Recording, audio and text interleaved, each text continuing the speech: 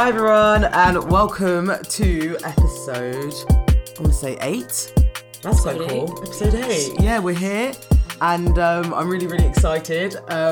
My name is Sarah, and this is DM Talks, a podcast that aims to promote well-being and assist healing, whether that be physically, mentally, or spiritually. Ultimately, we just want to be seen in our entirety, and this podcast hopes to show listeners how multifaceted they are. We are all at the centre of our own universe, so why don't we do more to better our own existence? So I'm back, and I'm rested. I'm joined by a beautiful person, mind, body, and soul. And this episode's going to be a bit different. This episode is... we're going to get into it. It's one of the first of tea my tea will be spilled. Tea will be spilled. And it's one of the first of, I guess, a series I kind of want to do, which is like related to anti-racism work. Mm-hmm. But first off, let me introduce my guest. My guest, the guest of honour. How do I even start?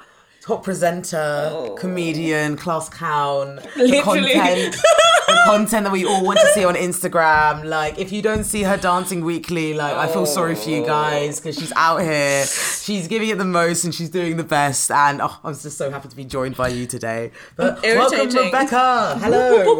Hello. How are you today? I'm good, actually. Yeah, I'm good. I'm fantastic. I'm happy. How are you? I'm good, thank you. It's like, I'm just happy because it's like everything's like forming together. Like, I've been like quite quiet, just because I've been, manifesting my projects, kind of like want to make everything like perfect before I provide. So before do you know what I mean? Before I come out, before I come outside and show you all you want, I wanted to, reflect, meditate, but also grow. Like, I feel a lot more confident now. Yeah, and everyone needs to rest. Everyone needs to have their resting period. Exactly, and more so now than ever. Because, well, I spoke about this a little on the last episode about the uprising, or not the uprising, but the increased attention on Black Lives Matter movement since the death of George Floyd. It's been mad, but also it's been very unnerving because all this increased attention is... It's very draining, isn't it, Rebecca? Very draining. It's very draining. Very draining. Like, it's like I like to see that people are caring more, but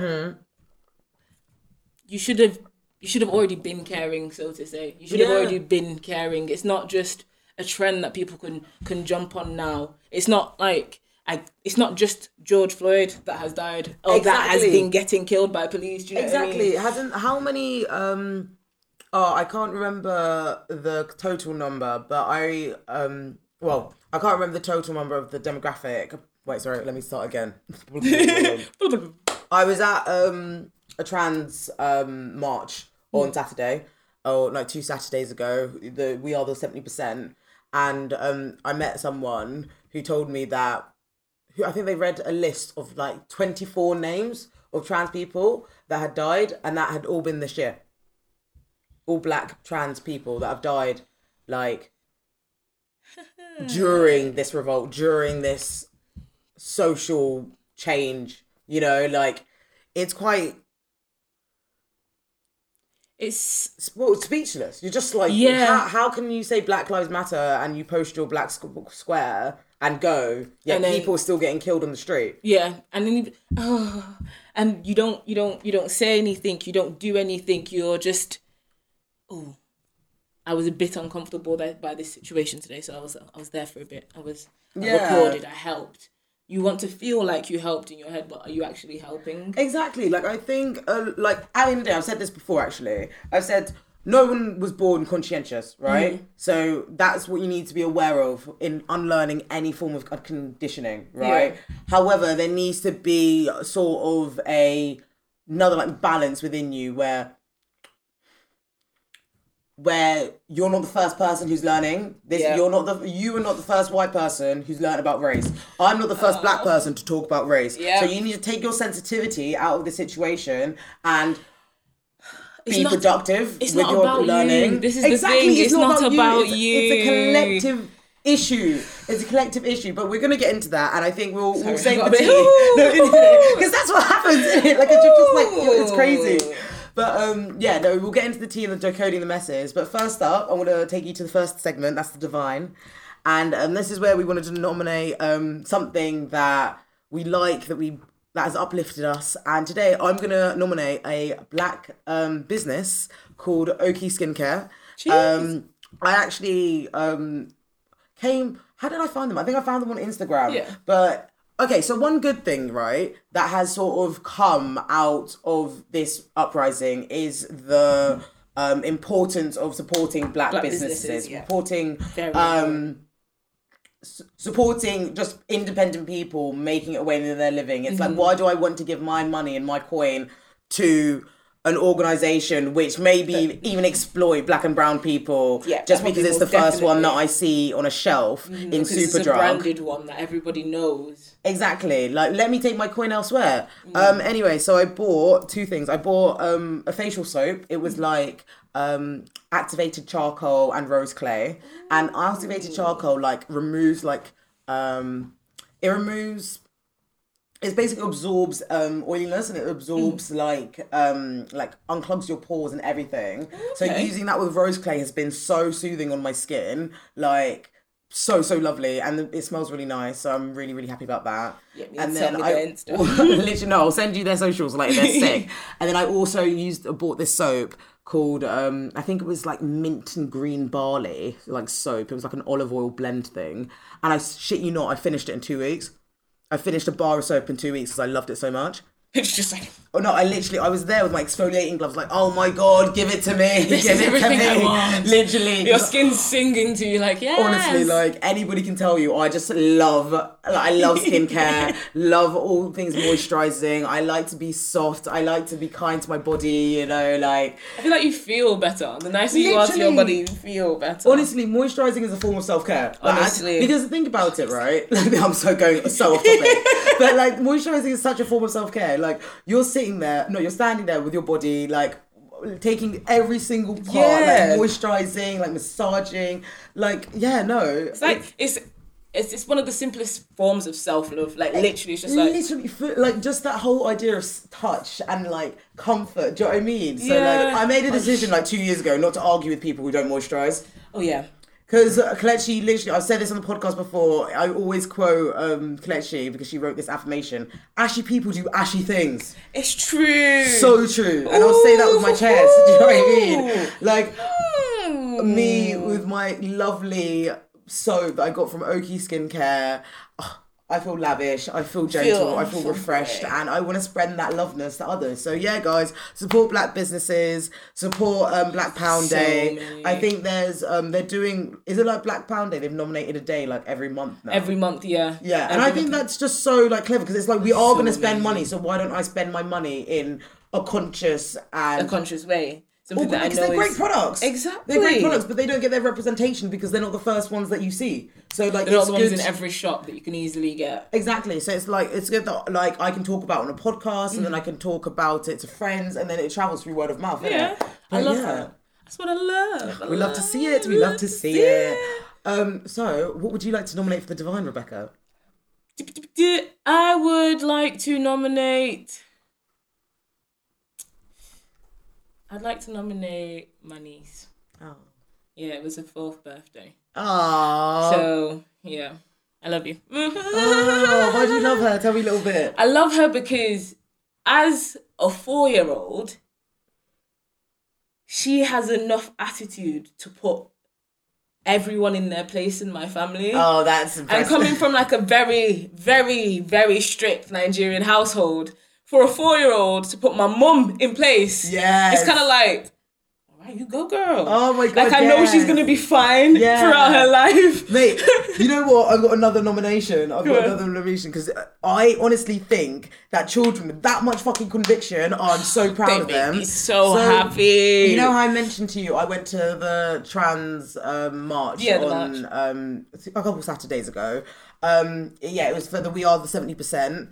there's this trans child, so basically at the end of the event, it gave the opportunity for members of the public to speak. And there was this trans child, they were 10 years old, and they were like, I am trans, I am proud, and like they literally did this whole speech about her, like their identity and how affirmed they are, and how they're not taking anything, taking any mediocrity, they're not taking any complicity. I just went up to them and I was like, I'm so proud of you. Like, I wish I was that courageous as you as 10 years old. Like, oh, me at 10 years old. Honestly, it like, that's the thing. Like, I looked at them and I was just so amazed because for a lot of us, there were so many times where we had to shrink ourselves to make others feel better. Make others feel better, to survive, many reasons, you know. And there's this trans child out there with conviction took every single person's attention. Like, we were all just screaming, like clapping, crying because we were just so happy. Sorry, I don't care. I was so happy for them. So happy. It was, I was just so gassed. But yeah, that was, I'm so proud of the younger generation. Honestly, it's just like, it's so affirming. It's so affirming. And like, it also makes, it reignites hope again. Because like I said, like, people did different things in situations because they had to shrink themselves. So like, let's say when you're a child, you might want to, not even when you're a child, when you're an adult, you might do it till this day. There's been times where you even want to make jokes about yourself to sort of make the comfort of being the only black person or the only trans person, or do you know what I mean? Like, it's kind of like making the joke so everyone else doesn't have to make the joke. Exactly. It's like breaking the ice for everybody else. Exactly. And that's something that people had to learn very early in their identity, especially like when they were quite young. So to see that person with Vim, well done you, well done you. Like, we'd love to see it. Yeah, no, honestly, like, it was such a great day. I think then let's take you to the next segment. That wasn't really much of a segue, was it? That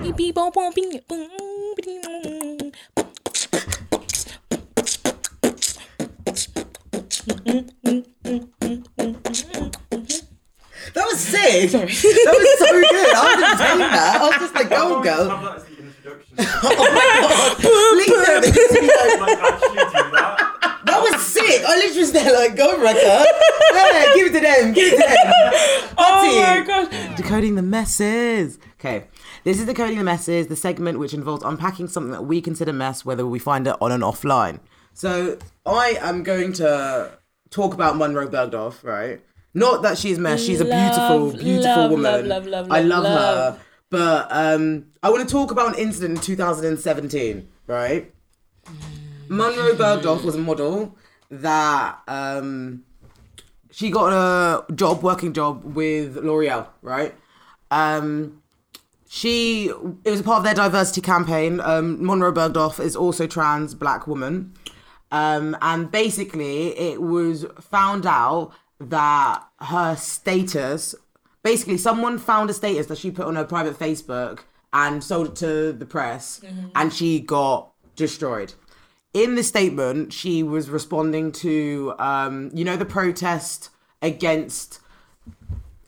in Charleston in 2017, where white and far pro-white protesters were defending a statue, and then someone decided to drive through the statue. It was that event.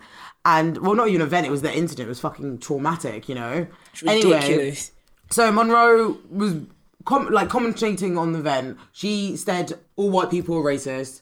That wasn't the only thing that she said. It was like a whole paragraph, right?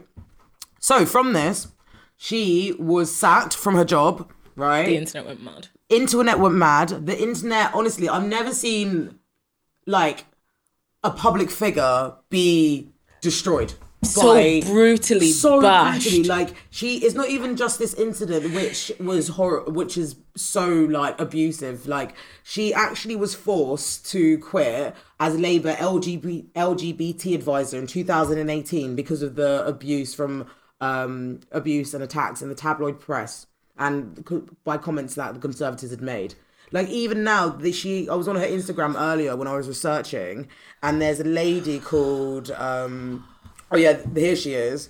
There is a lady called what's her name? Oh, it's not really coming up. Ugh, internet, don't do just, this to me. Don't do this to me. It's just like, why? Like, the whole of the people are entitled to their opinions. Yes. Everyone's entitled to their opinions. But yes. to watch the whole of the UK basically turn around and bash you for your image to the point that you have to, how much? This is the thing. I feel like people don't understand how much mental pressure that puts on a person, completely. How much anxiety that can put on a person, how much depression that could cause a person to then have. Because, people don't actually think, do they? Like, nobody actually thinks, because you wouldn't... Okay, for example, someone can say, okay, I like dogs. I think all Rottweilers... Rottweilers. I think all Rottweilers are racist. Okay? That's that person's opinion. Yeah. Does that then cause you to want to then send death threats to this person? Then start attacking this person because of their image or because of what you've then found out, or you're digging things up to try and break down this person? You don't do it. Yeah. Realistically, Rebecca, don't say certain things because... But the thing is, it's mad to me because, like, a part of, like, my interest in psychology is, like, just interpreting language, right? So let's say even with the comment or the statement saying all white people are racist, right? Saying all white people are racist is literally like saying the police force is racist, right? You wouldn't be shocked by that because of the disproportionate rates that black and brown people are killed by. Yep. By the police. You wouldn't be offended by that because you see, like, do you know what I mean? You live with it day to day. You could be a racist, right, and still be aware that the black people, that the police are still racist. Yes. Do you know what I mean? You could even use that to your advantage. Like we've seen with Amy Cooper, the lady who tried to call the police on a black man when she was walking a dog. Yeah. With because you're supposed to walk dogs on leads in the park, and she wasn't, and she wanted to call the police on him. Yeah, because he called her out. Do you know what I mean? So for you to be offended by saying all white people are racist is suggesting that your individuality is higher than the collective that has also experienced different history. And that has also experienced a different exploitation. Like, I find it very, very... it just baffles me. It baffles me because the thing is, it's like, I said this before earlier, it's like, okay, so I'm not the first black person to talk about racism. Yep. You're not the first white person to learn about racism. So why is your sensitivity higher than the education that you could receive? That you could easily receive. Because... Easily receive. There's Google, there's books. You can find the actual sources of decent books, not books that have been misconstrued to sell a certain narrative. There's libraries, there's countless of libraries. Library cards are free. The internet is free. You can go to the library to get on the internet. I used to do that. I can't lie. At one point, I used to do that. And it's fine. It's good to educate yourself. But you have to, because you're living in a world which not everybody's like you. Not everybody's going to be for you. So you want to educate yourself to help others, you know? Exactly. And I think even when we go back to this all white people racist, like that statement that was made, it's not... Because it's talking about collective, it literally is not offensive. It's literally saying all white people are racist is literally the same as saying all white people are complicit in contributing to racism. Yeah, basically. And that is literally it. Whether you want to acknowledge it or not, you are part of the problem, realistically. But that's the thing, like, race wasn't created by us, right? It was created before us. We're all in this fucking system together, you know? And this system affects my community more so than your community. Yep. And that is literally it. Like, you don't need to like get your feelings involved. It's basically you telling me your feelings are more important than my whole collective community's feelings. But honestly, it's true, because it's like you're deciding to choose your whiteness over my humanity. Literally. Because it's not, racism doesn't end by a bloody comment. It's taken into healthcare, it's taken into institutions, it's taken everything. And let me talk about Monroe because I just find it really mad, right? So this incident happened in 2017. She's had so much abuse and just so much violence directed towards her since 2017 because she just basically got loads of just public attention, right? Yeah. So now, Black Lives Matter, increase, uprising, everyone's like, oh my God, let's help, let's learn about race, rah, rah, rah, all of this stuff. And she was calling out L'Oreal because she was, I think, it's that whole thing of big brands need to be accountable on their things. Definitely. And now she has just been awarded, right? So I'll read this as off her Instagram, bearing in mind all of what I just told you in 2016. So yeah, so 6 weeks ago on June the 9th, she says, I've spoken with L'Oreal Paris, and please swipe for a full statement. The statement here says, this week I spoke with L'Oreal Paris new president, Delphine Viguier. I don't know how to pronounce that. Sorry, Delphine. Who reached out to me directly. We had an open and constructive conversation. She listened to what I had to say and expressed her regret on how the situation was handled 3 years ago. Shortly, L'Oreal released a statement on their plans to make a charitable donation of 25 grand. I don't know if that's euros or whatever, 25 grand to Mermaid Gender, supporting gender variant and transgender youth in the UK, and 25 grand to UK Black Pride, an annual safe space to celebrate diverse sexualities and gender identities, cultures, gender expressions and backgrounds. She goes on to say, where is this? Okay, so when L'Oreal, where does it say? Oh yeah, so when L'Oreal offered me a consultancy role to sit on their UK Diversity and Inclusion Advisory Board, helping to influence and inform the brand, I thought that would be the perfect opportunity to practice what I preach and take up the seat at the table to be the representation that we deserve as a community. I believe in accountability and progress, not cancellation and grudges. While that happened 3 years ago, it was extremely traumatic for me, personally and professionally. Sitting on a board to provide a voice and a champion for Black, trans and queer voices in the beauty industry is important to me. I'll leave you with that, but you can find her on Instagram. She's like widely known. So like, stunning. Yeah, and I just think like this poor woman, yeah, she's literally been saying the same thing for how long now, right? 2017, everyone wanted to destroy her because everyone got their feelings in a twist and they didn't want to learn racism for what it actually was. And now you see this. It's kind of like, it's like, take it on the chin and move on. Go on. Do you know what I mean? It makes you stronger. No, go honestly, on. I hope Monroe Bergdorf gets all the prizes, all the claims, every single thing, because she deserves it. She deserves everything. She's intelligent and beautiful and so fucking wise. But just imagine that emotional strength. Can you actually imagine how traumatizing? Like, regardless of you, like even all the personal battles that we have on an internal level day to day, but being in the public eye under that much magnitude, being destroyed, scrutiny, being violated daily, like she's literally getting death threats, like if you like on everywhere. Do you know what I mean? And I just was mad. Like she was one of the first people that I wanted to look at, like during this sort of thing, because I was just like, raw, like. Do you see how the world has just changed in 3 years like that? Sorry, Monroe. Sorry, we didn't. This girl best get her coin. She needs to definitely get her coin. Most definitely. She deserves it. Like, honestly, she's been through the most. And you know what? I think this actually takes me into my next topic that I want to talk about, which is called the mechanism of racism. Because I genuinely think... Actually, wait, you know what? Let me ask you, how do you feel? Because I can see you sitting there being like...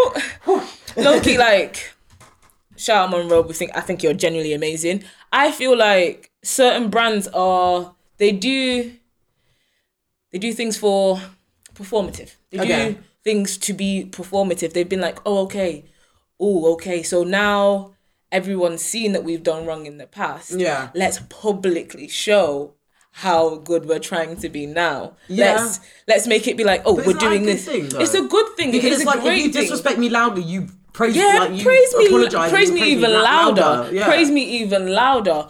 But this is the thing, you can start putting things in place. Start putting things in place first. Okay. Don't just be like, we're going to give you a huge donation for this and give you a huge donation for that. That's all fantastic. Yeah. We need that. We love that. Yeah. But start doing more for the community. Start doing more for the society. Okay, so And long-standing. Things. Not just, I'll post my black square and go. I'll post my black square, I'll give a donation for... on the action. Yes. I want to see, for example, discount codes for people of certain colours, of people of certain genders, I just want to see more. This is the thing, I want to see more. Because...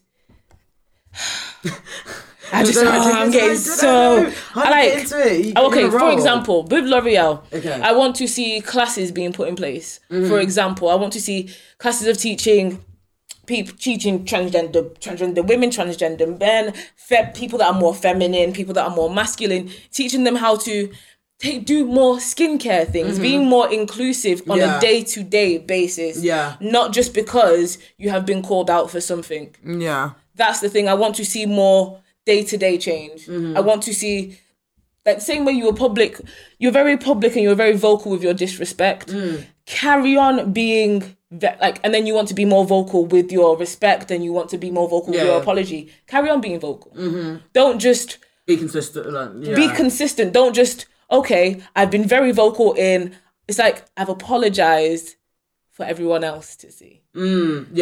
Show me what else you're doing to change. Yeah. Do you know what I mean? Yeah, no, definitely. Show me what you're doing to change. Because that's the thing, there's so many ways to be racist. There's so many ways. Do you know what I mean? Like, there's so many ways. Because they can put her on this panel and she might literally be the only then person of colour. Or the only then trans woman there. Do you know what I mean? Do you know what I mean? Exactly. So it's like, we need long-standing action. And like not just an opportunity for me, but an opportunity for people that look like me on and off, on the background and everywhere, also on screen. Yeah, like, everywhere. Not just someone that has more followers. We need people, like, we need it to be for everyone. Like, literally be for everyone. Because that's the thing. Like, I think when I was learning about race, especially in relation to my dissertation, even when I was just learning about it at university, like I was learning, but then also I felt so like privileged as well, because I have the resources and the information to learn. So think about all the people that do not even have the language to communicate their pain or communicate their frustration. Those are the people that are just lost in the system, and then they're recycled into opportunities that aren't aligning with their best selves, and it's so unfortunate, because it's like, I can talk about all of this, but think about like all the other black women that also look like me, that are in shitty schools or in in care, and like they don't have the language. Yeah, shitty institutions, shitty workplaces, shitty just general day-to-day life. But they don't have situations. The language to reflect it. Like, they don't have the language to communicate their feelings. Like, it really, it scares me. It's sad. It's very sad. Like, because it's. As a person that's like, I don't really know how to articulate myself well, which is why it always looks like I'm just getting so heated, because I'm just like, words come out, but like, passion, innit? It's passion, and that's one thing I want to get into, but I don't know if I want to get into it now, just because I am trying. Right? This is the thing. We need to have more spaces that it's more accepting, to give people time to want to then try, and then want to then talk about their emotions, and then talk about their experiences. It's going to take people time. You can't just expect people to be like, oh yeah, I've just met you, but I'm just going to tell you my whole life story and how you've made me feel, or how... Putting that emotional responsibility on you. I'm not your mother. Gosh, I'm not your mother. I'm not your mother. I'm not your sis. I'm not your mammy. I'm not your girlfriend. I'm not your anything. I'm just trying to live my best life. I mean, I'm just out here being cute. Oh, look, ridiculously cute. Look at us. Like, what I mean? I just realistically, we're not anyone's teachers. We are not anyone's teachers. So, it's like going back to it. I don't have to teach you about racism or how to be less discriminative or less prejudiced. There's movies. There's books. There's Google.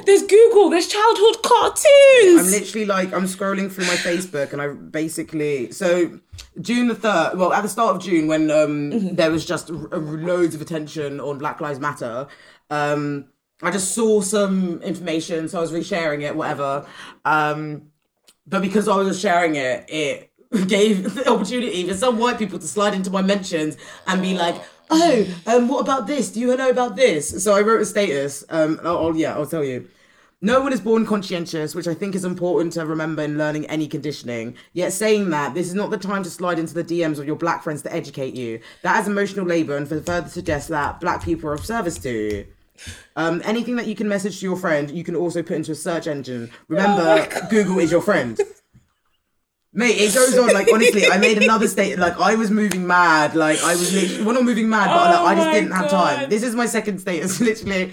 I was moving like a Facebook mum. Hilarious.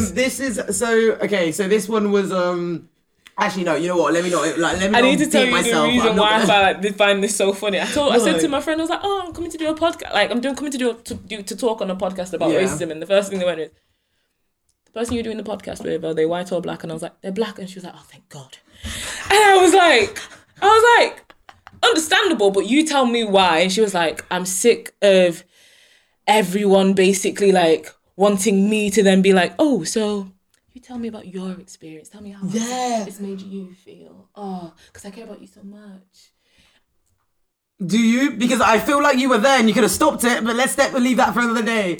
Do you know what was really weird as well? Like during this whole thing, during this month of June, where everyone learned about black people, when they realised like we've not been here forever. Look, it was the whole like people that have been racist to you sharing pro-black things, or like sharing things that like were in favour of Black Lives Matter. And it's like, oh my days. Voila. Do you know what? I'm not even gonna lie. It was a mindfuck, wasn't it? The protest. I went to two protests. The protest that I went to. The first one. I went. There was one that was meant to be officially the first one that was at the library. Okay.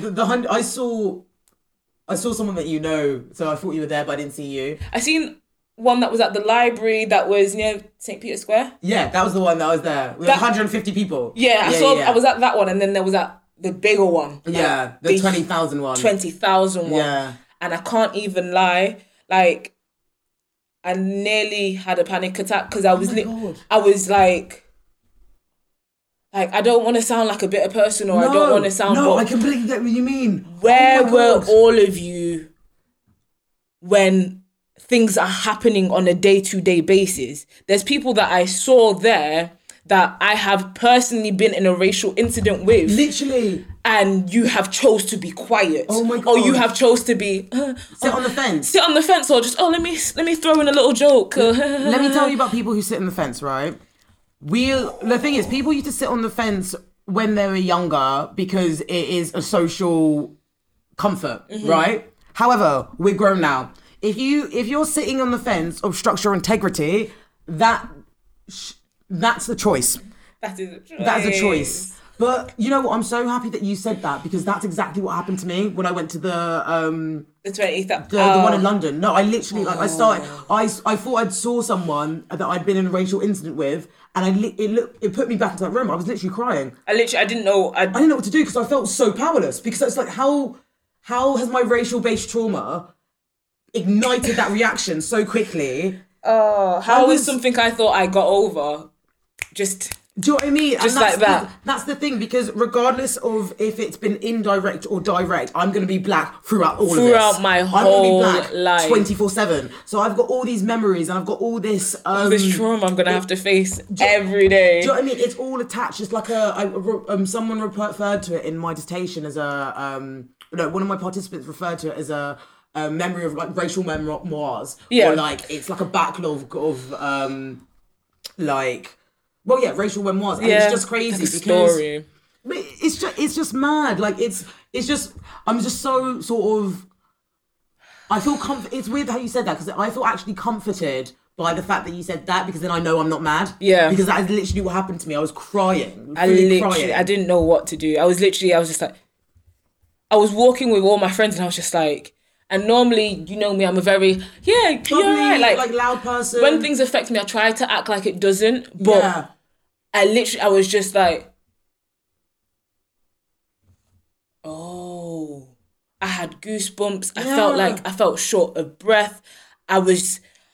My head was all I just didn't know. I was just like, so I get it, people change and people can educate themselves, but if something has happened recently and I've either seen you be silent or sit on the fence in regards to a racial issue, and then for me to see you there and you're saying, yeah, you're for Black lives, No, you're for the Instagram. You're for the gram. You're for the gram. You're for the Twitter. You're for the Facebook, because you want to show at one point that you were on the right side of history when silently you probably were not. Do you know or even what I mean? if. Ooh, okay. Mate, honestly, it's a lot, and I just think like there needs to be a lot of. This is why I'm encouraging all Black people to rest as much as they can right now. Like, do you know what I mean? Like, if you want to like speak up, of course, like we need to fight for these issues, but also this isn't a motive time. Take time. Take your sweet because time. I think there's a lot of things that I feel like you kind of have this numbness. Yeah. Because you're so used to it, you kind of have this numbness. Yeah. And something triggered me recently, and I was just like,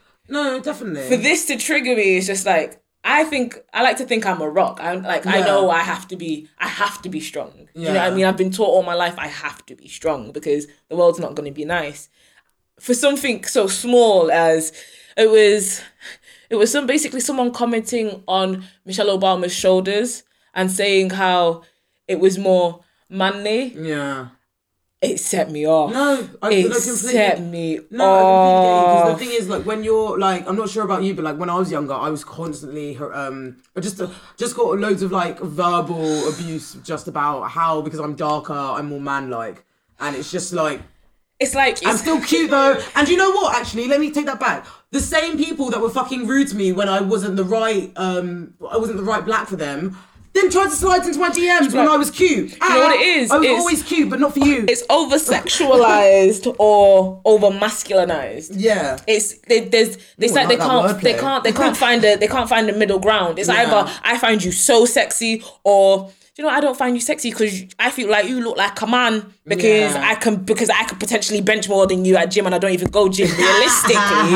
Realistically, you're intimidated. Why are you intimidated by how I look? I'm not doing anything to you. I'm literally just trying to live my life. No, and that's the thing. Like, we're all living our lives, and because it's honestly one of the reasons why I made this podcast, because the thing is, we all want to be seen in our entirety. However, as a Black woman, I'm going to be viewed first by my prefix, and that is a part of my life, and that is not just my life. That is someone that looks like you, that's down the road, that's someone that's in another country, that's someone in, do you know what I mean, 3 miles away. It doesn't matter. Racism is anywhere and everywhere. Like, you can't ignore it. You can acknowledge it and work through it, but you cannot ignore it. Not ignore it. Well, I mean, you can if you're white, and that's what we saw for so many years.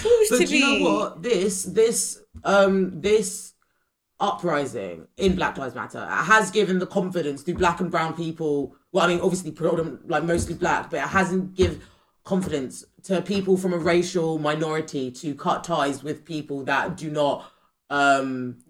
No, cut ties for their people for comfort. Because when I was younger, like, talking about race, just worried about it because it's like, oh my God, I'm going to lose out everyone. Like, they're going to let me down. Like, you're getting your feelings. Now, do I give a fuck? You would never fool me. Oh my God. You know, you've literally just said something like, okay, so I remember when I was younger, it's one of the only things I would, like, not one of the only things, a couple things that I could go back and correct people on. When I was younger, in high school, I was chill with, like, not always, there would be like this certain group of like white girls. I went to an all-girl school that I would chill with, and I would let them assume that I am of Caribbean descent and not of African descent, because I know that Caribbean descent is more favoured, so to say, amongst that group, or amongst, just in general, realistically, in general. Let's not even sugarcoat it. It was just in general. It was, the thing is, it was like, it was weird how, like, because I'm, do you know what I mean? I'm a Black woman, South Sudanese, African. I could see the, just growing up, I was just aware of, like, sort of racial preference. Yes. And it was really, not racial no, that doesn't make sense, because it's not about being Black. It's not about culture, isn't it? Or about culture and, like, history. Culture, history, destination, or what culture, because I feel like they think Jamaican culture is more acceptable, it's more fun, like, someone literally, like, they would, it was this sort of anti-Africa-ness that was very rooted in, Africans are poverty, are poor. poverty, they all civil stink, war, and this, and this, I mean, and that. it was really abusive, but the thing is, there was more sort of, I don't know how to explain it, but like it was really offensive when I was younger. Really someone offensive. literally said it to me. Someone was literally like to me, "Oh yeah, you're African Blick." Like someone said that to me with their whole chest. Oh, Jesus Christ! Oh, Can't you just let me like be about my day? Bearing in mind, this was when I was like 14. It's like me. It's like me coming up to someone and being like, "Oh, your A4 sheet of paper white." Haha. Sorry. Sorry. Okay. And what does that do for you? What's that doing for your day? How's that? I remember there was this one time where I was outside this like bar situation, and there was this black man. He was terrorizing me in front of his group of friends. He was like, "Oh, you're so Blick, you're so black, you're so this, you're so that." I was like, don't you have some form of woman that is black in your life? Is your mum not black? Is your mum not black? Is your grandmother not black? Is there someone not black in your life? Yet you want to come to me just because I'm a few hues darker than you? I feel like it is as well. You're mad. I feel like sometimes with people like that, it's like, it's like kind of like trying to get in favor. It's like I'm trying to get in. I want to be in their favor. Oh, no, 100%. So before they can do it, I'm gonna do it, and they're gonna be more like, my G. You're so right, because the thing is, everyone like, so let's say I was brought up in Windsor, right?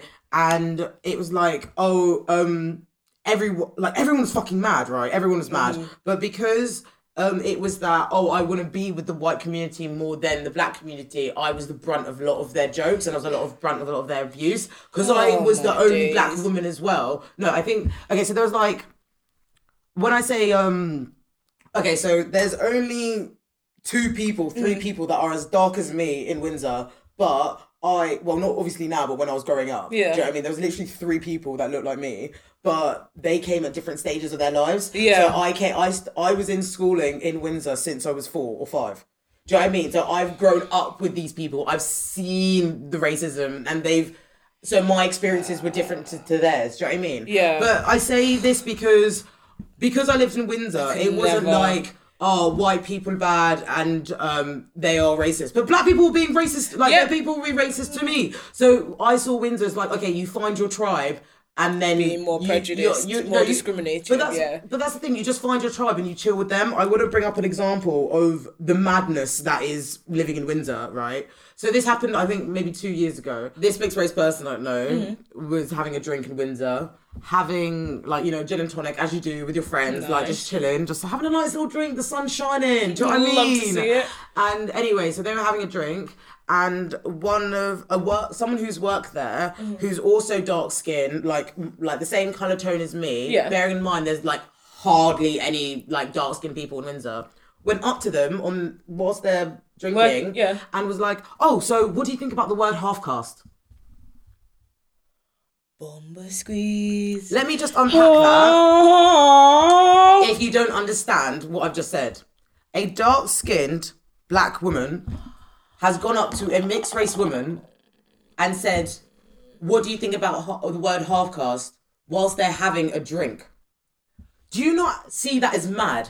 They have literally gone up to someone and tried to ignite conversation, an emotion and conversation when someone is literally minding their business, having a drink. This person doesn't know you from Adam. Do you Leave me alone. Like, this is what I mean. That's the thing. Because of incidents like that happening with so many people around, like, where I live, it was literally like you find your peoples and you move forward. Like, the black people were just as mad to me as the white people. So that's why I just had my tribe and, like, I had my friends and that was it. So because of stuff like that, I have a very because I was so ingrained in stuff like that. It just makes me see racism for the ideology that it is. Yeah. Because you cannot be spewing that amount of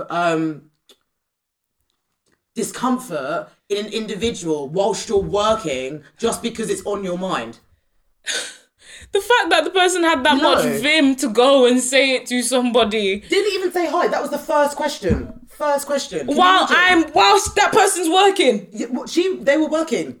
Literally, you're collecting drinks to take to the Oh. to the bar, you're my collecting empty days. glasses and you decide to be discriminatory to people whilst you're working. Like, Whilst how is you're that working. okay? So, like, because of, like I said, like, racism is a crazy ideology. It's insidious, but it's also everywhere. And It's it can be... everywhere. It can also be, like... Oh, yeah, it's just a bit mad. But you know what? I'm going to take you to a little educational part of Okay, this. I love to learn, you I know. love to learn. So I'm going to tell you about role congruity theory, right? Okay. So this is a psychological theory.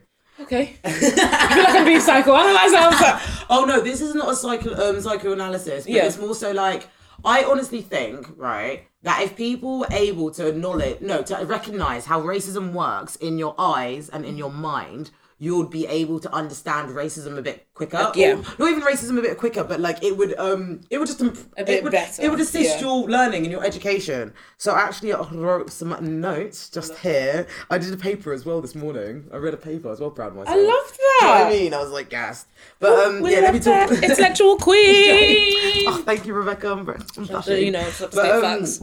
Yeah, no, let me talk to you about role congruity theory. Sorry, I'm just getting my notes up. Okay, so wait, we're doing so well. Oh my god, I'm so happy about this. Like, normally it's taking me so much longer. It's because I feel like I should have came with like information and receipts and be like blah blah blah blah blah blah blah. But the thing is, what I like about this is that we're such... Like, we've done that throughout. Think about when you were talking about that thing that triggered you earlier, and the thing that I was talking about Monroe. Like, that's all of that. Mm-hmm. However, we're coming with emotion. We're coming with personal accounts. Yeah. And that needs to be the foundation of this first episode, because it's like, oh, I get it. Okay, so that's how it makes you feel. Do you know what I mean? Like, okay, it's weird how sort of education is like that, but people only learn through relatedness. Mm-hmm. This is why I like anime so much. Oh, what do you like about anime? Because I feel like... You tell me about it. I feel like... I need to get this thing up anyway. I'm trying to find Viewball.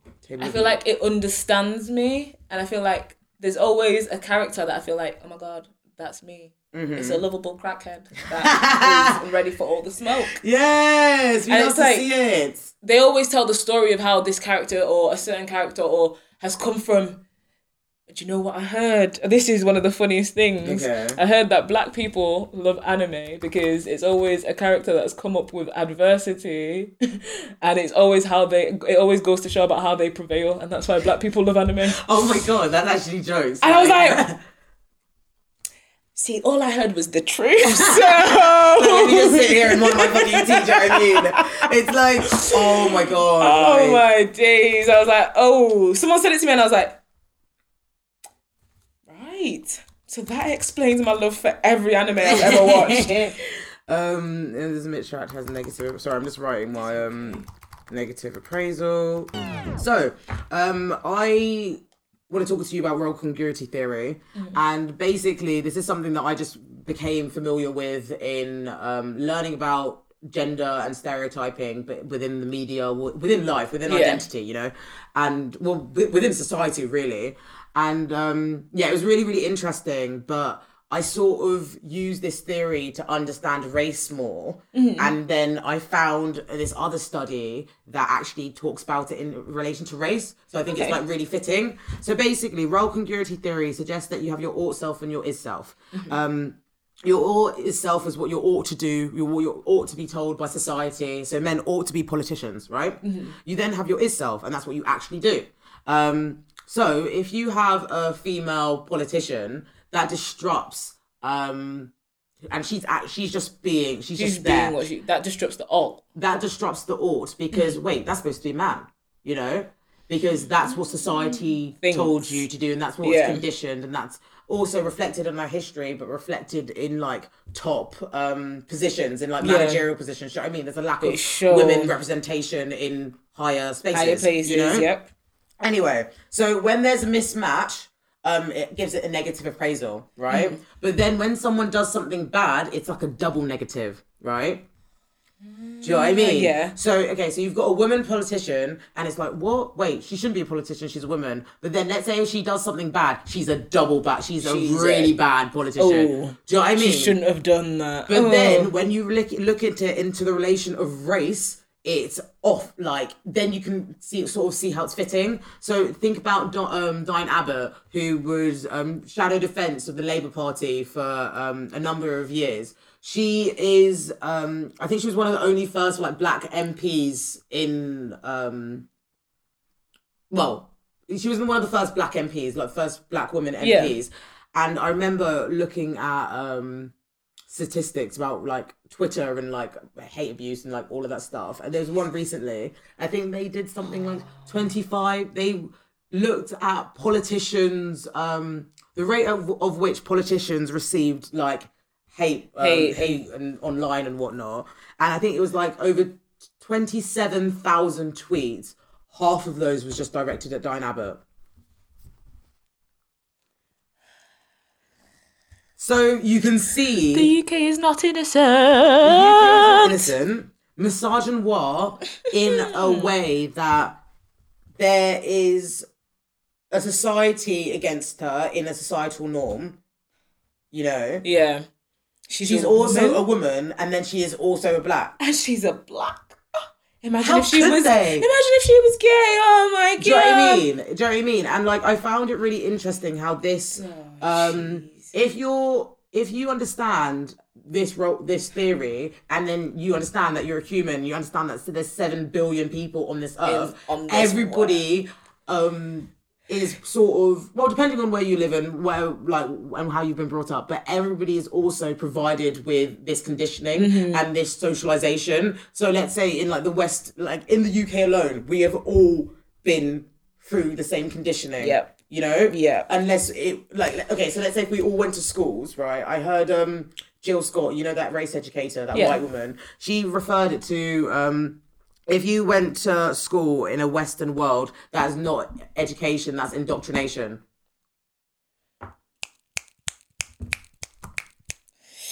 Oh, Lord. Do you know what I mean? Do you know what I mean? And it's just crazy because the thing is, people like, what is racism? I think if you understand this theory and then you can understand that the history of discrimination, whether black people weren't fit for jobs, black people were superhuman in... They had amazing strength. This and that. And then if you cross-reference that, or maybe cross-compare that to institutional settings, you can really sort of expose the virus that is racism, and you can actually understand how influential it is to a person's well-being. I feel like it's a very visible thing. Yes. It is a very, very visible thing. Because if we think about it, okay, football players, basketball players, like, it's either...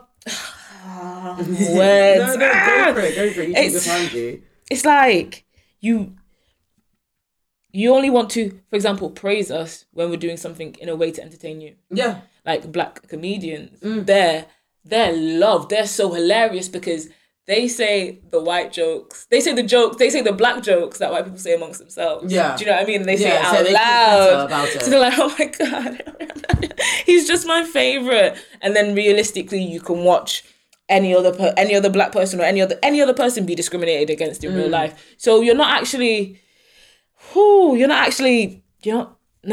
can't. You just, in a way, it's kind of like you want to use us for a number of different reasons. Entertainment, over to something. Emotional labour, being like... Oh, the emotional brunt of things as well. Yeah. Honestly, do you know what? Like, you have to carry the weight of like, we have to be strong. Yeah, no, but the thing is, honestly, we have to be strong. Me and my friend was on the phone the other day, and I was just thinking about when I was in school and how... I'll definitely talk about this more in one episode, but how when I was in school and I knew when let's say the teachers would be upset in their own personal lives, and that influenced how much racism that I was going to get. So I've literally... Christ, that's sad. It's sad, and that's how I look. Honestly, like at least 4 white men, teachers in that school, have screamed in my face, right? And then a week later, I found out they have fucking marital problems. So they think that they can brunt on me, a 14-year-old dark-skinned black woman. For what reason? I shouldn't have to be your emotional cushion, your teacher. I shouldn't have to be there everything. I shouldn't have to be there. But the thing is, they saw me as a black child that shouldn't be at a private school. So that was the first... Okay, so let me talk about this theory in relation to this incident. So they saw that black child was in that school, in a private school. Well, she's not ought to be there. She doesn't belong there, but she actually is. So we've got a mismatch then, right? Year 10, I was aware of this stuff. No, I was aware of racism, but I wasn't as vocal as I was in year 11. Yeah. Year 11, if you came for me, I'm coming for your head. And I love it. And that again. So like, look, okay. But then the thing is, the second you then come for them, you become destructive, angry, hard to teach. And now I've confirmed their opinion that they had of themselves. So now, do you see how that negative appraisal has already been heightened? Yeah. Because it's like, now she's being aggressive. Now she's fighting back. And now she's fulfilling the stereotype that I so deem and I so fear, because that is what I've been conditioned to see in a black woman. Oh, then they start feeling attacked because you're sticking up for yourself. Honestly. You're sticking up for yourself. Realistically, no one should be screaming in the face of a 14-year-old child. Nobody. One. Like, how are you a teacher? How are you teacher? At a private school. Honestly, like, I lost you know when you become comfortable with cussing out people older than you? Yeah. I became comfortable then. Honestly, like, oh my God. Let me tell you about this one woman. I'll leave it for another episode. This one woman, right? Yeah. She was an embarrassment. Okay. But this one woman, right? Let me say that I worked with. She was my teacher. Yeah. She was extra, man. She was you know the ones who were like tell you about their personal life and you're literally there trying to learn. Yeah. Do you know what this bitch said to me once? Do you know what she said to me? She called me illiterate. Right? She called me illiterate. She what else did she do? She called me illiterate and then she said I don't know why, but I was in book club at one point. Like, I don't know why I was there, but I was there. I love that though. How can you call me illiterate? I'm going to book club. But do you know what she said as well? She was like, "Oh, Sarah, didn't you like it because there wasn't any pictures in the books?" She said that to me when I was at 14 by this point. This is when I was like 16, right? Oh, at 16, I was a psychopath. I'd be like, let's go outside. Honey, let's go outside. That's the thing, like, I'm not going to lie, I didn't know how to fight. So, I couldn't. I didn't know how to fight. Like, I'll tell you now. Like, with me, it was me, my voice versus the world. Like, my voice is down. I love that. I didn't know, I literally, because the thing is, I didn't know how to. But this is the thing, I feel like you then have to learn how to defend yourself in a number of ways. Oh, honey, I gave it to her. I told her about herself. Like, literally, she always used to talk about her boyfriend, right? So I basically... That's unprofessional, isn't it? It's so embarrassing. So I basically called her out on her boyfriend in front of like a class, and she literally went quiet. And then also I got an A in her fucking class. Jeez, we love to see it again. Ooh. Tell me I'm illiterate again because I'm still out here getting A's. If I was in that school, it would have been a whole. Oh no, that's the thing. Like, it's weird because it was such a weird moment because at the end of the day, like, it was some of the worst years of my life. But also, if I didn't I went to that school with C's and I came out with A's. You know, so like I was able to go to this Manchester University because of that school. Grades. I was able to find language and find interests and hire myself in that environment, and that's still a privilege in itself. In the face of diversity, literally. Do you know what I mean? It's weird because it's such a conflict. It's like those are the worst experiences of my life, but then also, if I hadn't had those experiences, I wouldn't be getting opportunities and smashing life today. It's like you have to be so strong. You have to just, it'll make you stronger. You'll be able to move on better. You've got this. And in a way, sometimes it does. For example, that example, perfect. It can make you stronger, but realistically, why is it so fine to subject a child to make them feel like they have to be so strong? Do you know what I mean? They have to, like, for example, can't I just be? Boys don't cry. Yeah, exactly. As simple as that. Something that we're conditioned at such a young age. Such a young age. And honestly, like, I can't even lie. I had to change how I thought, because 100%. I was so used to people saying, "Oh, boys don't cry, that my little brother, I love him more than anything. When he used to cry when I was little, when he was little, I would get so mad at him, because I'm just like, stop. Everyone else is gonna think you're weak, and I know you're not weak. And it's kind of just like, you're meant to try and hide your emotion just so you can carry on, just so you can move, and just so you can try and get to better places. You're meant to just, okay, take it on the chin, let's go. No, let's go. It doesn't affect me. And then they don't actually think of what psychologically that does to people from such a young age. Do you know what I mean? Like, at the end of the day, the energy that I have for the students will always be different to the teachers, because the teachers are in places of power. They are literally in a duty of care to those students. And you want to dismiss that same level of care because I'm darker than my classmate. Just because you're scared of black people, deal that shit on your own. Do you know what deal I mean? that shit on your own. Do not put that shit onto me. Like, that's none of my business. Do with I'm just out here fucking trying to get my grades and going. Honestly, we're probably the nicest people you will ever met. Yeah. Like, ever meet, realistically. Do you know what I mean? I'm probably the nicest person you ever met. But, honey, if you give me nonsense, I'll meet you there. Give me a reason. Give like, me do you know reason. what? Like, it's like weird examples. Have you seen the cartoon? What was the reason? What was the reason? What was the reason? Oh my days. Do you know what? Like, there used to be like, there's times that I feel like I would do things just to, not like make people, I wouldn't do it to make people feel awkward, but to kind of be like, oh, I know you felt away when you saw me, so I'm going to do this. Like, for example, I used to purposely walk old ladies across the road. I'd be like, okay, this is when I lived in Moston. At the time, my family moved from London. Actually, no, let me backtrack.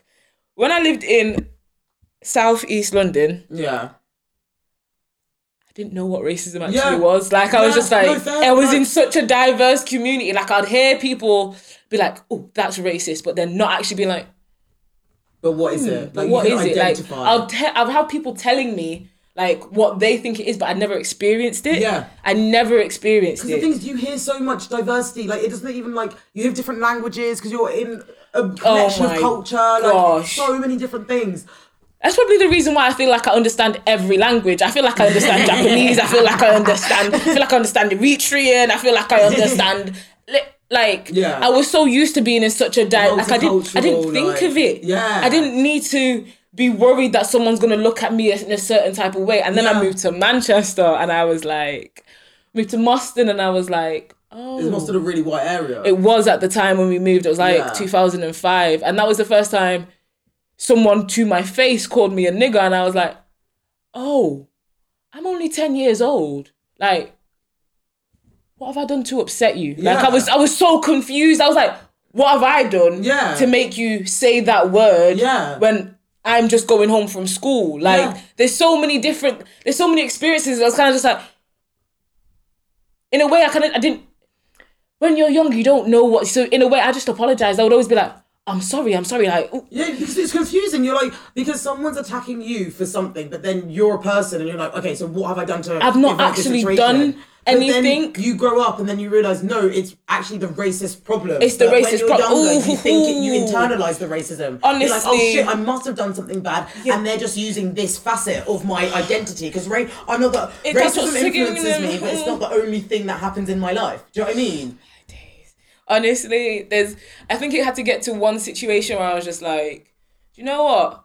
I don't care if you think I'm going to be violent, if I'm going to be the loudmouth. I'm not having this anymore. Yeah. We had a neighbour, when we moved to Moston. And he lived with his family. They were all obviously racist. And what he would do, although he was scared of my big brother, every day I would finish school. They had dogs and I was scared of dogs. Yeah. The period that I would finish school from like 3 to about 3:30, they'd have the dog off the lead, out on the road. That's disgusting. Like, out on the road. And I was just like, oh my God, I'm scared of dogs. And I can't be like, excuse me, can you shout your dog? Because I've never spoken to you. I've never felt comfortable or safe to speak to you even sometimes when they're in their front garden and I'm going to my house, which is next door, I feel like all eyes are on me. Like I feel like, just put your head down, and you shouldn't feel like that going into your home. But when I was younger, I just thought, you're just gonna have to get used to this. This is what Manchester's like, you know. Just take it on the chin, just move. You know, you have to be strong. You always have to be strong. Yeah, you inherit the sort of mentality that survivor. And then you have to be like, oh, I have to be strong, but then I also then don't want to be that narrative that I've seen people push upon black women. Do you know what I mean? Like black people, I don't want to be that narrative. So okay, let me just run inside quickly, you'll be fine. Run inside quickly. Mm-hmm. And then one day I thought, nah. I was very independent when I was young as well, so I never wanted to tell people. I never wanted to tell my... I never wanted to tell anybody thing. That was for me in my journal. Yeah, literally, because I thought, that, and I thought, if my brother finds out, what's really going to happen? Yeah. Like, it's probably... I don't want to then cause a problem. Yeah. I didn't want to cause a problem. Yeah. So I thought, okay, I'll just bear the brunt of it. And I just thought, at one point I thought, nah. Do you know what? So I said to my brother, I was like, bro, I'm on the way home. Can you get home before me? And he was like, I'm chilling with the boys. Why? What's up? And I was like, I didn't want to tell you, but you know the next door neighbour, he's been having his dog out since I've started school when I walk home on my own. He was like, Rebecca, you've been going to that school for a year. What do you mean you've not? Like, what do you mean he's always had his dog out? I was like, yeah, I just didn't want, I didn't want to bother you. You're chilling with the boys and you're doing your own thing. Like, but he's got his dog out today and I'm just not in the mood today. Can you come?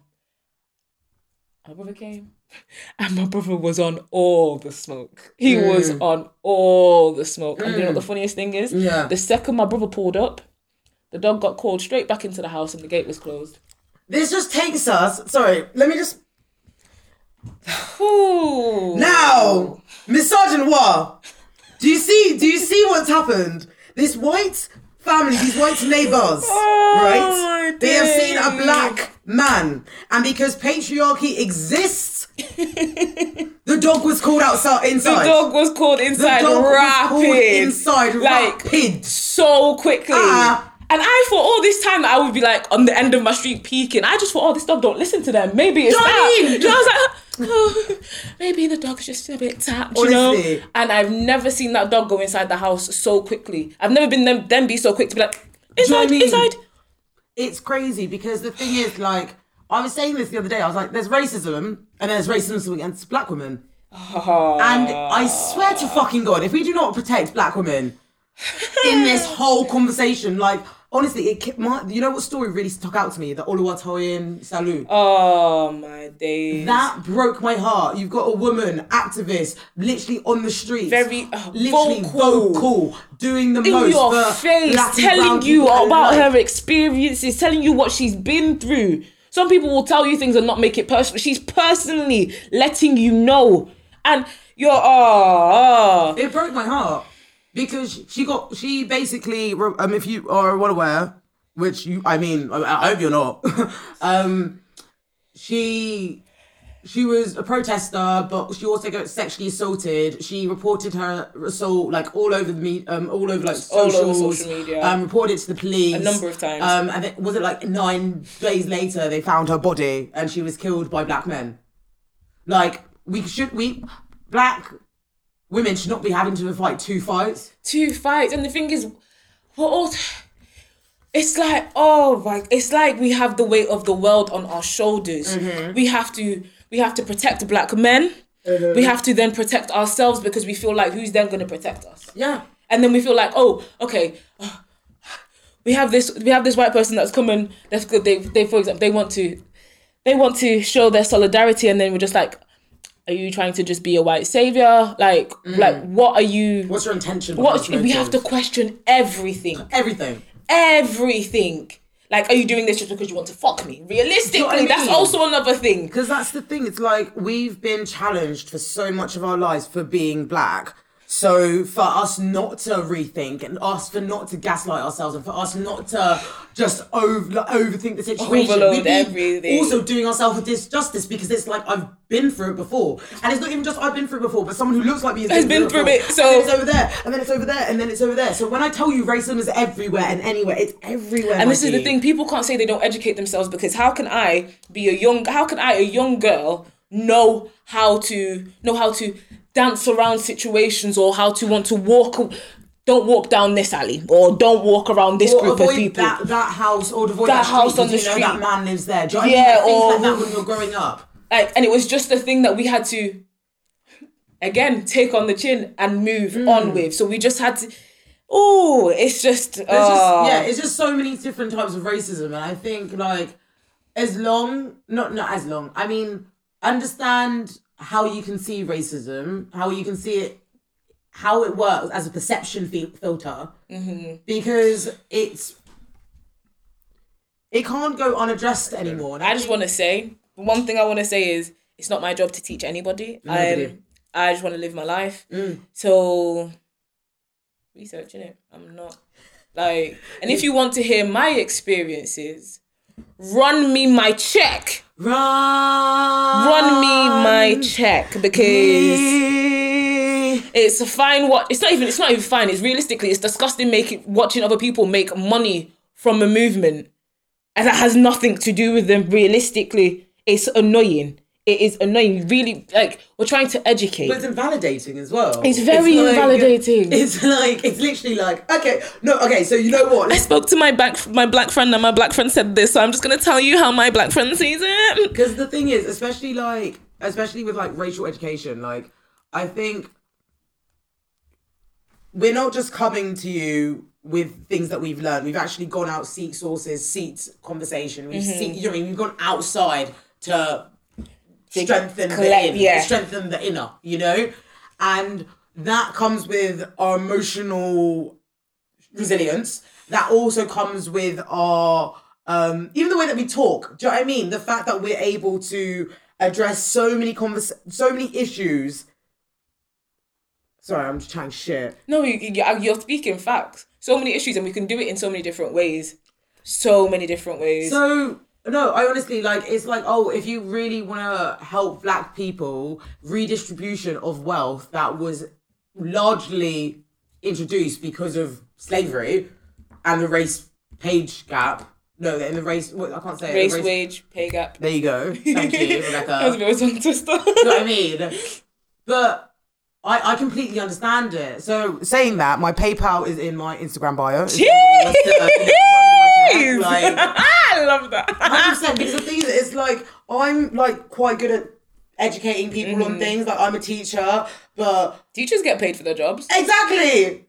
Teachers, if someone makes you tea, they get paid for making you tea. Do you know what I mean? Because I just think at the end of the day, I could help educate, but also what am I getting from that?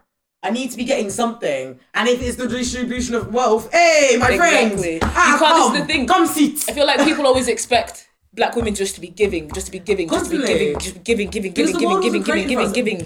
We were seen as mules. I'm not nobody's mule.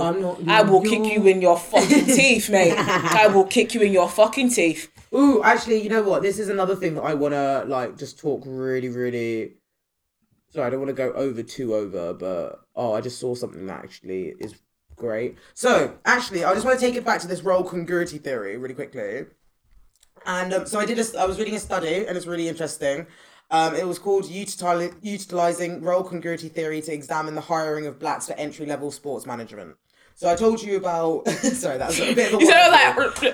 Okay. It's a bit of a wordful, but I'll get into it. So basically, the study was it's talking about role congruity theory on hiring people, but it talked about athletes, non-athletes, women and men. So it was interesting because they actually they found their study that on all accounts, white males who were athletes were more favoured. But they even said in this study that with many of the negative stereotypes about male and female black athletes, it is evident that black athletes are at an advantage in perceived hiring ratings for entry-level management positions. So this discrimination of the fact that black people were socially constructed as frightening and offensive is a negative stereotype. Now that's a harsher judgment, and now that's higher accountability if they are fit for the role, aka if they ought to do it in relation to the role. Sorry, that was a really, really big tongue No, twister. I got it. I literally got it. All of that is connected into a negative evaluation. So can you see how racism works in that example in a social level, but how it's impacted on an institutional level? And that's why we need to acknowledge that you can't leave your bias at the door. Everyone is capable of being everyone can be capable of prejudice, and black people can't be racist, innit? Nope. Like, we can't be racist, facts. But we can be prejudiced. Yes, that's facts as well. Do you know what I mean? That's facts. So, we can discriminate. Yeah, we can discriminate, but we cannot physically be racist. We've not got things institutionally in place, systematically in place to help us be racist. Do you know what I mean? So... That's that, on that. Period! Okay, let me get you ready for the tarot thing. I'm just going to, set up and stuff. Okay. Can I have a cigarette? Our next segment, which is Tarot Talks. This is when I do a tarot reading for my guest. I have asked Rebecca to think of a question and, let me know. What is it? So my question is, I want to know how my reading will basically help me deal with everyday discrimination, everyday prejudice, and how I'm gonna have to deal with it. Like, give me a way on how to deal with it in a calmer manner, because as you can tell, I tend to just go off straight away. But it's like we weigh up our pros and cons, don't we? Yeah. If we go off or not. So it's like picking your battles, but also the battle was there, it's a sticky one, but I get what you mean. It's like, how do I fight this battle? How do I fight this battle? Spirit, higher power, the universe.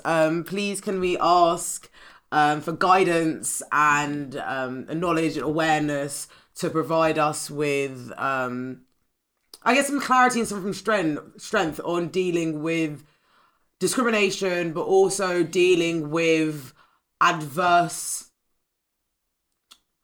effects on our well-being, I'm gonna just shuffle these cards.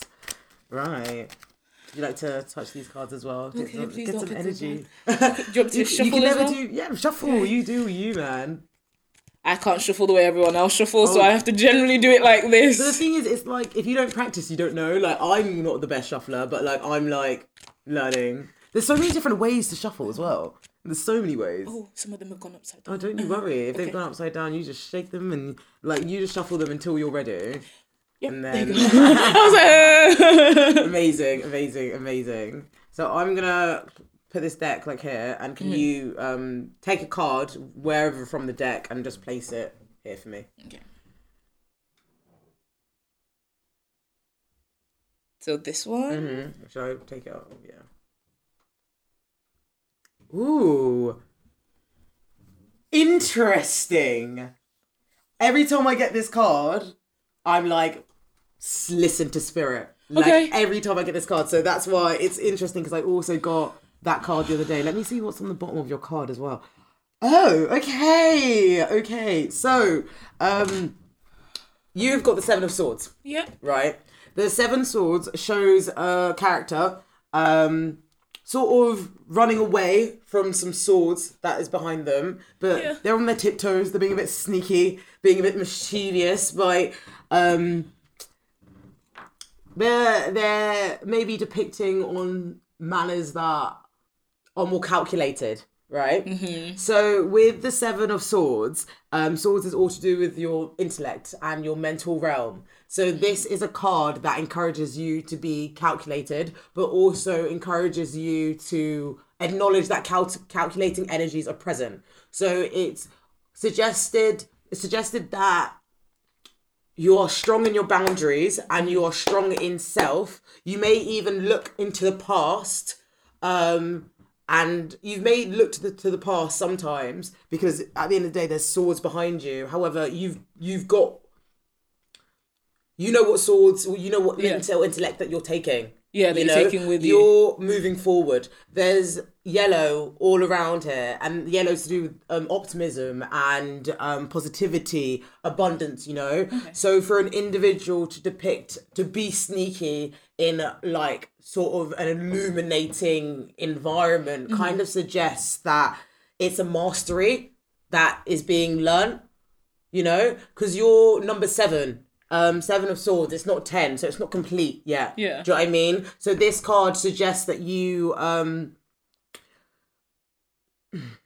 need to be calculated in your mental realm to provide you with security, to provide you with stability.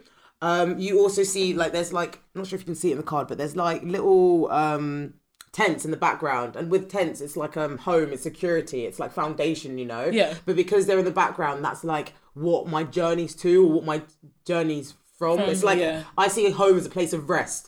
So let's say in my other deck, in my Kaleidoscope deck, they've got this card depicted as ski mask, and ski mask can be like fraudulent behavior, but it's got the swords around like a ring. So it just talks about how your mind can get the better of you, or you can get the better of your mind. But this calculating energy has opportunity to be expressed in creative ways. So let's say, okay, so in relation to your tarot question, right? How can I get about, like, how can I protect myself? How can I protect my well-being with discrimination, but also within self, right? It's like, in the internal state of mind, well, this is what I'm getting from the card. In the external state of mind, I can use creative opportunities to help distract myself from my mind. So, like, you know how, like, your mind can get the better of you, you're overthinking, and, like, all of this is happening, and then you go and draw, or you go and read a book, or you go and do something creative, because creativity is not just in the art sense, you know, like, that is one way of sort of that is one way of causing, like, no, of like not even causing, but like strengthening your mental ability, like your mental intelligence, because you're able to distance self from your thoughts, because you can acknowledge that thoughts are temporary, you know. But because of the Seven of Swords is outside, and it's sort of talking about conflicting energies, it's talking about how there needs to be like you need to be aware of it, and there is energy around you that might be insincere and might be you know what I'm gonna say, but I'll wait for after to say that. Because this is mad. Because so yeah, you got that card, and I know I said I was only gonna do one, but I just want to look at the end of the card. Yeah. So the end of the card is the King of Cups. The end of the card is the King of Cups. The King of the Cups is a personality that is loving, nurturing, father figure, like so. What's the word?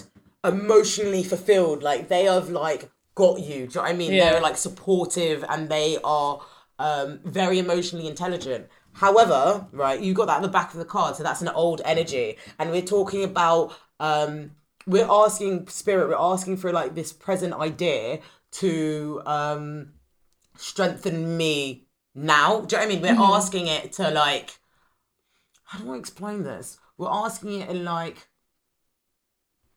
in a way that we have to distance ourselves from outdated beliefs and take the new mental intellect, or the stronger, or the better, or the things that helped us in our mental intellect into the present, you know? But we might be sneaky as well. How do you feel? Oh my days. Oh my God. Don't leave me. Wow.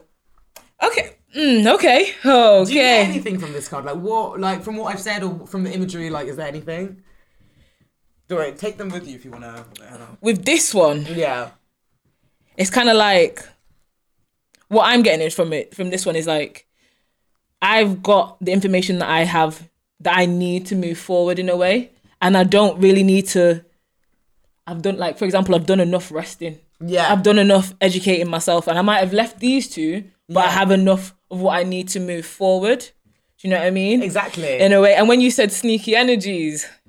Yes. But I find that funny. I find it in a relation, because at the start of our conversation, at the start of the podcast, you said how you struggle to open up, and how you're an emotive person, but you like your independence. The King of Cups is emotionally supportive individual that is so caring and so nurturing that it's like the master sort of ideal. But because that's a past energy, it's like you've learned that. Yeah.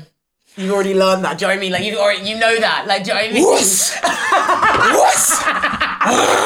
Okay. Sorry. Oh my god, energy. No, I love it. Because the thing is, it's like that card, like this card is a very important card for me. Because the thing is, like, I'm a very open book. Like, I'm transparent. I wear my heart on my sleeve. However, I live in a world where not everybody is. Not I everyone. live in a world that people are calculating. People could be even malicious with their calculation. Honestly. So I need to learn how to navigate this energy in this space, because I'm going to be in contact with energies that aren't serving me. And how to use my intellect to then work around these energies, even if it has to be in a sneaky way. Yeah. But there's hope in this card. You've got so much yellow, there's so much abundance, and you're an emotive being, hence why the King of Cups. Like, if you're guided by love, and if you're guided by sort of Shaking. abundance, and if you're governed by a space that like is, you know, just out of joy. Do you know what I mean? Not just out of joy. Let me say that, because that's too like positive. But no, like if you're governed by a space that is followed through with the heart, but you've mastered the head, flying. Oi, okay. I'm about to go have a meeting and just be very intellectual with my words. Oh my god. But mate, I'm so how do you feel? You're speechless. Oh my days, cause I don't even. Yeah. It takes a lot to make me speechless. So Okay. How you feeling? I feel good. Good. I can't even lie, I feel good. Oh, that's good. I like the fact that tarot can give clarity. Do you know what I mean? I feel good. Okay. Amazing, yes. I feel amazing. Oh my god. Okay. Well done. Because you know what I used to think? I used to be like, like, it's because you're dumb, that's why you can't articulate yourself properly. Mm-hmm. And with this, I'm just like, no, you're clever. I'm clever. I've got what I need to articulate myself the perfect way for me. Exactly. And the way that other people will also be able to be like, do you know what? I understand her. Maybe she's not using big words, but I understand her. Yeah, you're relatable and you're like informative. Do you know what I mean? Well, Rebecca, oh my god, you're killing me. Well, it's sad because it's coming to the end of our and I'm so I want to go. Let's go. Yes. Well, let's go to the last segment. I'm excited to what your response is going to be. But so this is the last segment. It's called the direct message, and this is sort of like a little take-home message for the listeners. We talked about race today. We talked about whiteness as an ideology. We've talked about so many things, and I think I want to leave listeners with three things. Sorry. Number one, no one is born is conscientious, right? Yep. That's just a fact. So be aware of this. Number two, black people deserve to be compensated for period. Their work, their rights, and their humanity. Period. I also want to say that racism is everywhere and anywhere. It's very fluid. It adapts. Mm-hmm. Like, it adapts to the environment where it's in. Regardless if I'm walking down the street and it's a personal experience when someone pushes me on the street because I didn't walk on the side to them, or if it's, I don't know, in a meeting with a college admissions tutor who's suggesting that I'm not capable for doing the assigned course. You know, it adapts into your environment. I'm talking to you about a personal experience, walking down the street, compared to experience which is in an institution that's going to affect people's lives. Literally. You know? Yeah, racism is everywhere. There it is. Everywhere. What's your direct message? Honestly, this is still flabbergasted me. Oh my days. If you want to give that for your direct message, that's calm as well. Actually, yeah, I do. I do. Go for it. My direct message is, regardless of like, I know like it might be hard to articulate yourself or like, or get what you want to say across. But with what you have, there is always a way of doing it. Always a way of doing it. Mm-hmm. Always. Like, regardless of if it might be a race issue, if it might be like a personal issue, there is always a way of you communicating. There's always a way of you moving forward. At the end of the day, you always move forward. No one walks backwards. Do you know what I mean? That is a fucking lie. No one walks backwards. I like that. No, I really, really like that. Oh, Rebecca, you've been amazing. You've been amazing. No, thank you. Like, I wanted you to be my guest for so long. You know this. Like, you're great. Thank you so much. No, honey, you can take pictures. You can search as much as you like. Please, could you tell listeners of your socials, of how to find you, your PayPal? Oh, okay. My socials is @RetroNique. Just be ready for the energy. Dancing queen. Just gonna let you know from now. You're the most entertaining person on social media. I find you so entertaining. Thank you.